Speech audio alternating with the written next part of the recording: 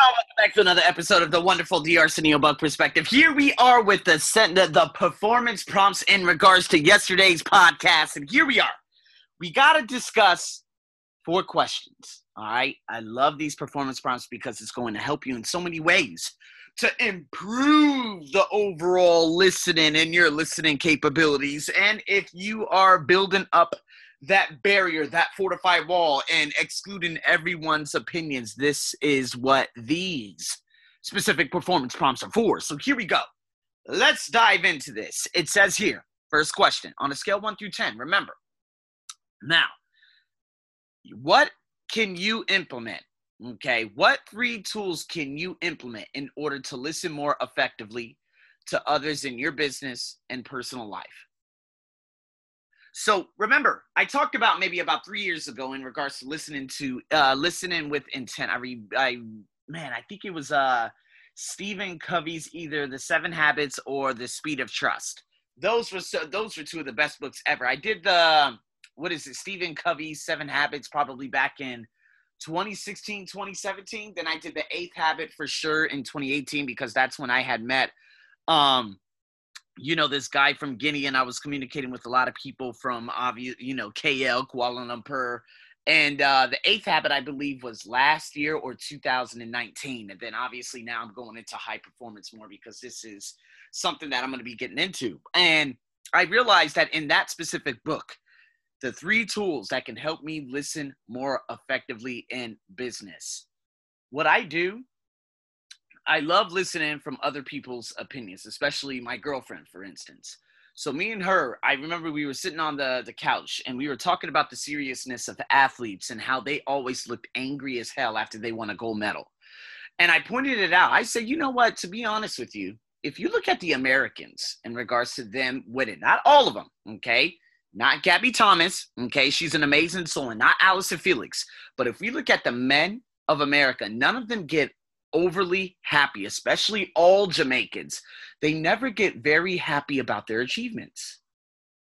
And then she said, okay, and then she started speaking and she gave me a completely different perspective from it. So with listening from intent, I'm like, okay, so back in the days, okay, the 1992, 1996 to 2000, Americans always walked into the Olympics, bousting their, beating their chest, saying, yeah, we're going to get gold no matter what.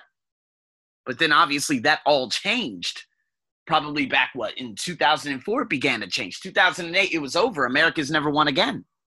And so in saying that, it all depends, obviously, in the specific events. But this made me realize, by hearing other people's perspectives on how some people react to situations versus others, it gave me a wonderful perspective and a way to approach different things and say, wow, okay, you know what, I could understand this a little bit more, just by that little bit of context. So what I do, I don't shut off people's opinions whatsoever, right? That's just not the type of person that I am. What I do instead is I say, okay, let me listen to it from their perspective. And so this is very hard for me to do, but I see that I'm catching myself in business. So I told, let's say my girlfriend, right? And she was like, hey, Arsenio, so here, listen to me with this. It sounds like you don't want to do this class from 6:30 to 9:30 at night, but let me give you some perspective. If this was your job, okay, your online business, and there was a class and those students were paying you big bucks, would you do that? And I said, oh, absolutely. And she's like, well, there lies your problem. You won't do it for anyone else, but you only do it for you and yourself. You see what I mean? So in that situation, I would always say, no, I'm always right. I don't give a damn about these people. I don't give a damn about my job. They don't take care of me. She said, wait. And so I took a step back. I looked at it. I analyzed it and said, well, she's got a point. She even also said to me, to be honest with you, you did get one student from your job. One student said, hey, I'm not going to be able to study with you anymore because it's too expensive. I said, no, you could pay directly to me. She was like, okay. And she paid a massive lump sum of a package. I believe it was like 40 hours worth of a course, there could be another potential student coming up maybe within the next month, and she might pay me directly instead of dealing with obviously EduFirst and stuff. So me, I'm very, very grateful that I'm now approaching situations in a way that I could listen rather than always just stating my opinion and going with it. Like, I tried listening to my girlfriend, and I did for that little bit of time in regards to me figuring out if I was going to do that presentation. I did. But then I realized that at the end, I said, okay, my intuition is telling me not to. I'm listening to her. She told me that I should go through with it, but to be honest with you, it just got worse and worse and worse, and I finally left. And to be honest with you, it was a fantastic decision because guess what? That month of July, she's like, "Oh, for that money, you could have used that towards food." I said, "I'm thinking a scarcity mindset. That's not how I think. I think what's mutually beneficial. And it seems like they are completely disrespecting me and I just do not need them anymore." And it was the greatest thing that ever happened to me in my life because guess what? The month of July, my salary was the most in maybe more than 3 years. And that was through my online business and me working for me. See how that works? So ask yourself that question. Now, next question, on a scale of 1 through 10, could you rate yourself, or how would you rate yourself on how often you listen to those you agree with versus people you disagree with? Now, this is a hard question. It really is, because if you think about it and you say, oh man, how often do I listen to people who I agree with? So let me give you an example of this. In politics, right? You got two of those clusterfucks. You got the bullshit ass Fox News, you got the bullshit ass CNN. Fox News are like ultra white nationalists, right? And I hate to say it that way, but it's the way I see it. Their sympathy for anyone outside of Caucasians is next to none. And then you got CNN, I believe, liberal, democratic, whatever they call them. And the thing is, they like to always put labels on individuals, whether it is Asians, categorizing like all Asians as being from the continent of Asia, all Latinos being Mexican, or black people being black, right? So you got these two parties, and right, you got the people who are, for Democrats and the other people who are for Republicans. Now, those are two separate parties. Now, whether you are one or another, they would never listen to people who they disagree with. They only listen to people who they agree with. Now, the ultra-white nationalist of America, or the ultra-nationalist of China, or the ultra-nationalist of Indonesia, it doesn't, or the Burmese people, the monks who were completely and diametrically opposed to the Rohingya and saying that they weren't even human and they were subhuman. See what I mean? They would never listen to the other side of the story. They would only listen to their story. That goes to show you that if you fit these specific parties or these specific labels, you've got yourself a problem. You've got yourself a tolerance problem. You need to refer back to Napoleon Hill's law of success, look up the law of intolerance, and start building up your tolerance level towards other people's specific creeds, colors, religions, etc., etc. So me, I love listening to people now who I disagree with. And one person who, she doesn't disagree with me, but she always gives me perspective, is my girlfriend.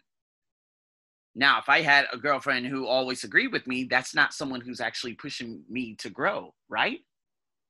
If I had, any other girl who I had dated here in Thailand, that, if I just spoke, they would just agree, or just listen. But to have someone that actually enables me to grow and push myself, see, that's someone I'm going to keep around for an extremely long time.